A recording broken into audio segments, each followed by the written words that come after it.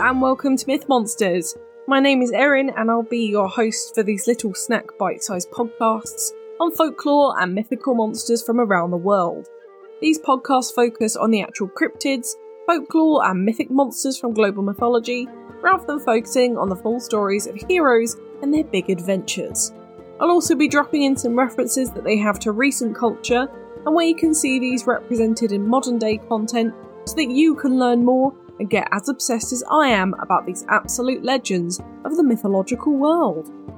Happy February! This is one of the colder times in the UK, so we are heading somewhere warmer this week just to reminisce about hotter times and being on the beach and having horrendous heat waves, because if you don't manifest it, you'll just end up crying in your big duvet for the winter.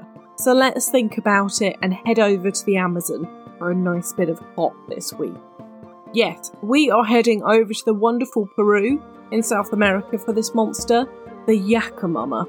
This monster is a massive snake from the Amazon River basin, which stretches through most of the northern countries of South America, such as Peru, Brazil, Colombia, Bolivia, Ecuador, Guyana, Suriname, and Venezuela. However, this monster is mostly known from Peru and lives within the so-called boiling river section of the Amazon, which is named because of the way it's home to an immense hot springs, which brings the temperature up to almost boiling point, which is 100 degrees, killing mostly anything that lives within or near it.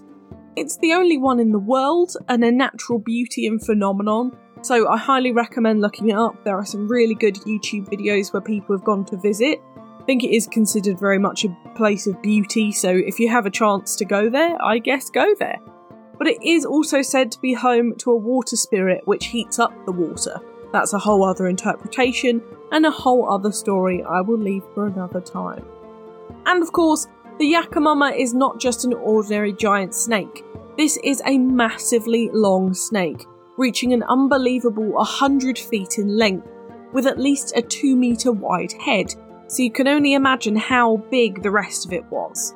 It has the colouring of a large boa constrictor, so that nice dark, brown, patchy skin with the greens and the olives coming in, but the general look and physicalities of an anaconda, those massive snakes that live in the Amazon, with the ability to live completely underwater.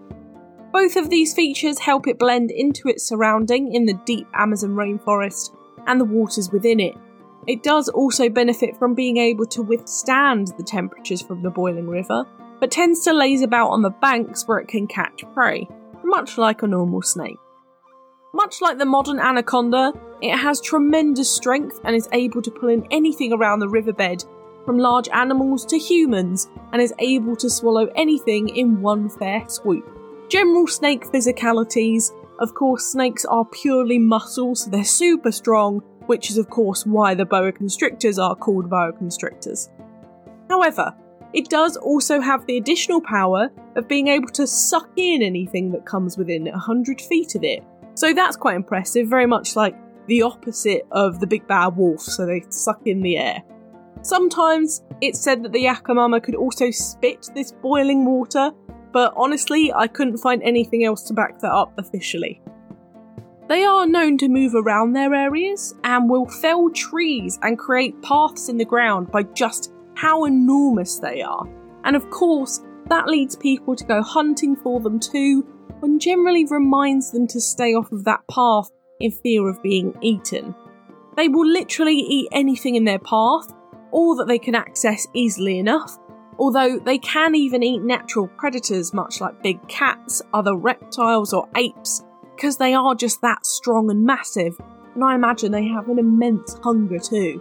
If you're not crushed to death by their immensely strong grip, because, as I said, snakes are literally muscle, you're gonna end up just being digested, I'm afraid, and that really sucks. The only thing they will not eat from the land is a common tapir, which are their sworn enemies. Why? You'll find out later, it's in the origin story. You should know by now that we do the origins later. It's pretty certain that there were more than one Yacumama at a time. They were all over the place, but they would never attack their own kind or anything that lives in the water due to a kind of maternal link to them, which I'll talk about in a minute as well. But is there something you can do to stop it from attacking this gigantic river snake? Yes, and there's only one thing, and that is to blow a conch horn before entering the water, which would only force the Yacumama to reveal itself if it's around the water you're going to enter. It doesn't mean it's going to leave or that it won't attack you. It just tells you not to go in that body of water. So instead of being a more defensive mechanism, it's more of a prevention system. Now, in terms of etymology, Yacumama is a Quechan word, which is a language from one of the indigenous tribes of Peru. And of course, this kind of derives from Spanish, you can see the inspiration here. But the term Yacu means water, and Mama, mother, of course, which is pretty self-explanatory. So altogether, it's water mother.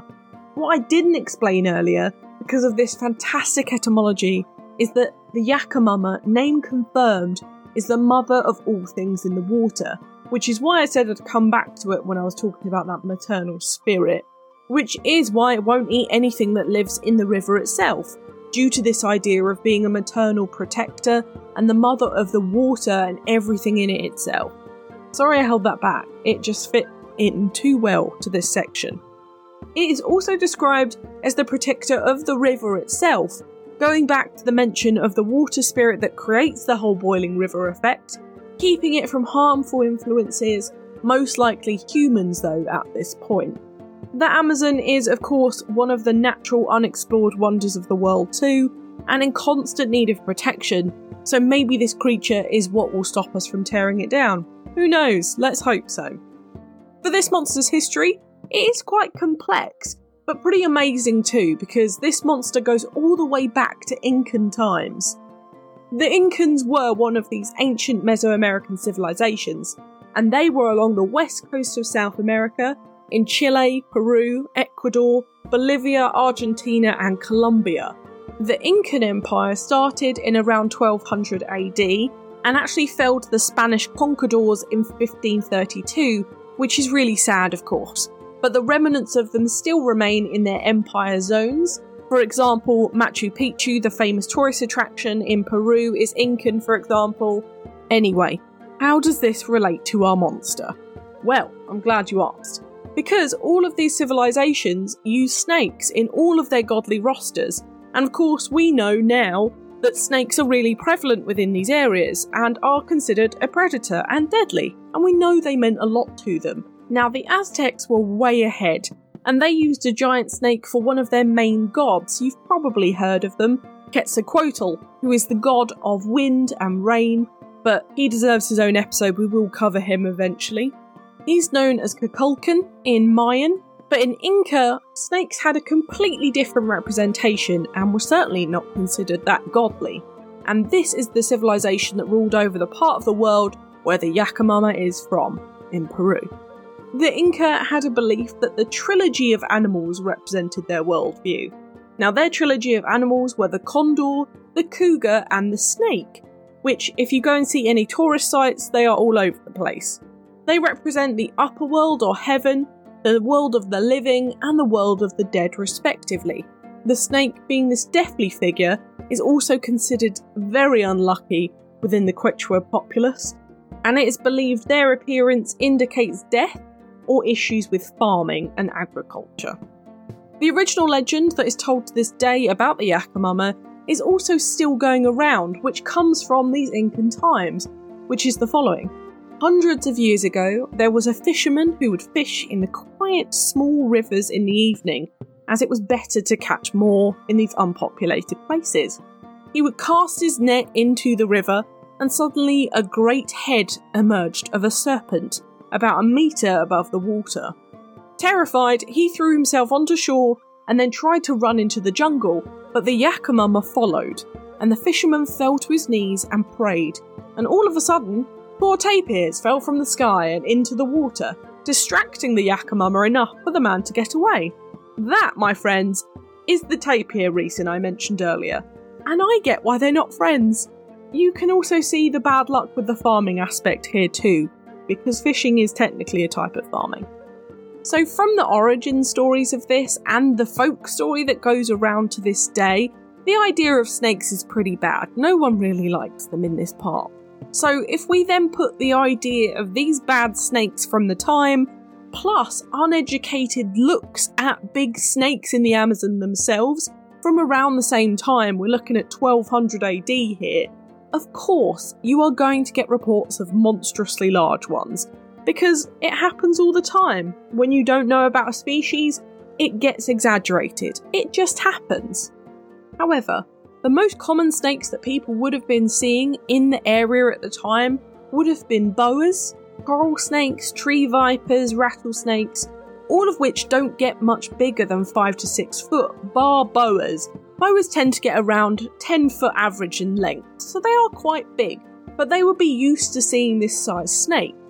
Anacondas, however, which we know now, of course, are a lot more elusive, are mostly underwater or water-based snakes, and they average at 16 foot long. So, of course, they're a much, much bigger snake, so maybe seeing one of these was unusual and proper scary and worth emphasising a little bit back home in the day.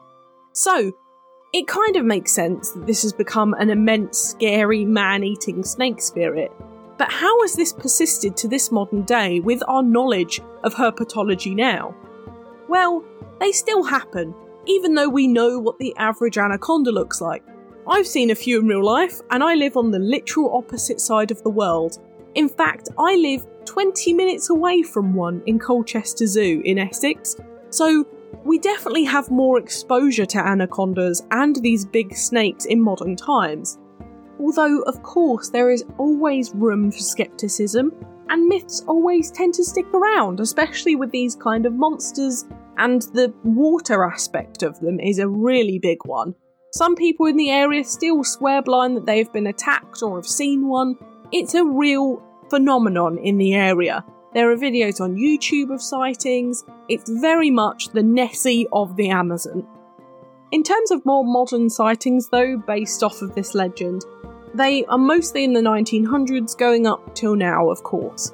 The earliest is that in the 1900s, unfortunately no specific date here, 2 men went looking for the Yacumama, managed to blow it up and make it bleed and float to the surface. Here they saw its absolutely massive size, but it turns out it wasn't dead, and they ended up rowing out of there as fast as they could. In 1906, the explorer Percy H. Fawcett shot a giant anaconda and said that it was 62 foot long, although this was then dismissed by herpetologists as a farce. Of course, herpetologists are still dismissing the Yacumama's existence to this day. 2 brothers, Greg and Mike Warner, then mounted an expedition in 2009 and apparently found one, and their research was convincing enough to even get someone like National Geographic interested. They found that actually it was more likely a type of caecilian, which are like slow worms. They are more like worms than they are snakes, but they look slightly like snakes. They are technically amphibians though. And they picked this up because the snake that they found had horns, which were super apparent, so they thought it might have been one of them. And this, of course, continues to this day to bring popularity to this monster. There are loads of hotels, restaurants, and tourist agencies in the area now in Peru, even using the Yacumama name for sales. So that's really fun, and I'm glad it continues in this way too. Although I do not condone going and looking for anacondas, I really don't recommend it. However, speaking of kind of real-life comparisons, of course, this could just be an overtly large anaconda. It seems like the most reasonable suggestion, as it does have all the same traits, but there are arguments that it could be the thought-extinct Titanoboa, which was a prehistoric snake that grew to be around 40 foot on average. Fossils have found them in waterlogged areas around this zone, and so scientists are sure that this was a water-based snake, but one that was also venomous and would very often fight one another, shown by the holes in the fossils found where they had bite marks and clear venom decay. It's believed that this monster died off 60 to 58 million years ago, but they did live in Colombia, we have that absolutely guaranteed. So that makes sense that this myth does exist there. The exact same argument for the megalodon existing now can be made for the Titanoboa. We know that they did exist once, and considering they're water-based, who really knows? But in terms of mythical comparisons, this certainly isn't the only big snake within mythology. There are so many throughout world mythology that we can look at. However, there are a few in American mythology, such as Lanusi from Native Myth, which is basically a giant leech that we'll cover in another episode. And there are two other snakes within Mesoamerican myth too, the Yacumama and the Minakau. The Yacumama was the Earth Mother snake in contrast to this one, but is a lot more friendly, and certainly as popular as the Yacumama. And the Minakau is a giant worm from Brazilian folklore that again lives in the water and causes a havoc. Gross. Now, onto modern media. We don't have anything specific for the Yacumama, I'm afraid, at least not any that I could find. So here are some of my suggestions for big anacondas or like-minded water or jungle snakes in the media. For art, I would definitely recommend independent stuff this week. It's where I found my marketing image, which is really cool, but there is one original old-style drawing of this from way back when you can find in a typical Aztec-style art, but I'm not sure what to suggest to find it. It's got no artist or anything, but you'll find it when image searching. There's also a statue of the Yacumama in Parque Tematico in Peru, so if you're ever around there, you can go check this out. It is life-size and it's a bit creepy. In movies though, we have The Jungle Book, Mowgli, Anaconda 1-4, Snake, Lake Placid vs Anaconda, Coati and Megaconda. For TV, we have Hercules, The Legendary Journeys, Ninjago, Primal, The Legend of Tarzan, Primeval New World, River Monsters, Deadly 60, and 72 Dangerous Animals. In video games, we have ones such as Final Fantasy 7 and 11, Jurassic World Alive, Jurassic World the Game, Bladed Fury, The Crystal of Kings, Sonic Forces, and Spin Master. And my book recommendation this week is Mesoamerican Mythology, Fascinating Myths and Legends of Gods, Goddesses, Heroes and Monsters from Ancient Maya, Inca and Aztec mythology by Simon Lopez for a great summary on all things Mesoamerican monsters. And you can have a look at the rest of the mythology too, really recommend it. But now it's time for Do I Think They Existed? Well, this one's interesting because I want to say it probably did, but once, not now. I think it's completely possible that this was a massive anaconda, which is totally believable back in 1200, as the climate was so different and species were undiscovered. But I either think they got smaller by nature and by food, or this was a completely different species of big water snake that got too big for its belly, much like the Titanoboa and the Megalodon. There is just not enough prey for something this size to survive, I'm afraid. Also, it lives in a pretty much inhabitable environment in that boiling river, and considering that snakes are cold-blooded and super fussy about how warm they are and how much they eat, I'm just not sure about this one. But as always, I never completely say no, especially to water monsters, and to be honest, Amazon monsters, because we just don't know what's in those thick forests and those deep waters. But what do you think? Did the Yacumama roam the Amazon? Let me know on Twitter, I'd love to know what you think. But what a fantastic monster, and a great mythology that we just don't cover very much. I honestly know very little about the Mesoamerican civilizations up until this episode, so I'm really glad I looked into it. If you have any interest in it, have a look. It's a really, really good one to sink your teeth into if you're interested. Next week though, we are heading back over to another ancient civilization, and that is Greece, my absolute favourite for the first time in ages. So bring along some string and a couple of virgins from ancient Greece for the mighty Minotaur next Thursday. Thank you so much for listening. It's been an absolute pleasure. If you enjoyed this podcast, please give it a rating on the service you are listening on. I've got the Twitter for any questions or suggestions on what monsters to cover next, and I'd really love to hear from you. The social media handles for TikTok, YouTube and Instagram are Myth Monsters Podcast, and the Twitter is Myth Monsters Pod. But all of our content can always be found at mythmonsters.co.uk, and you can find us on Good Pods, Buy Me a Coffee and Patreon if you want to help me fund the podcast too. Come join the fun though, share this with your pals, they might love me as much as you do. But for now, stay spooky, and I'll see you later babes.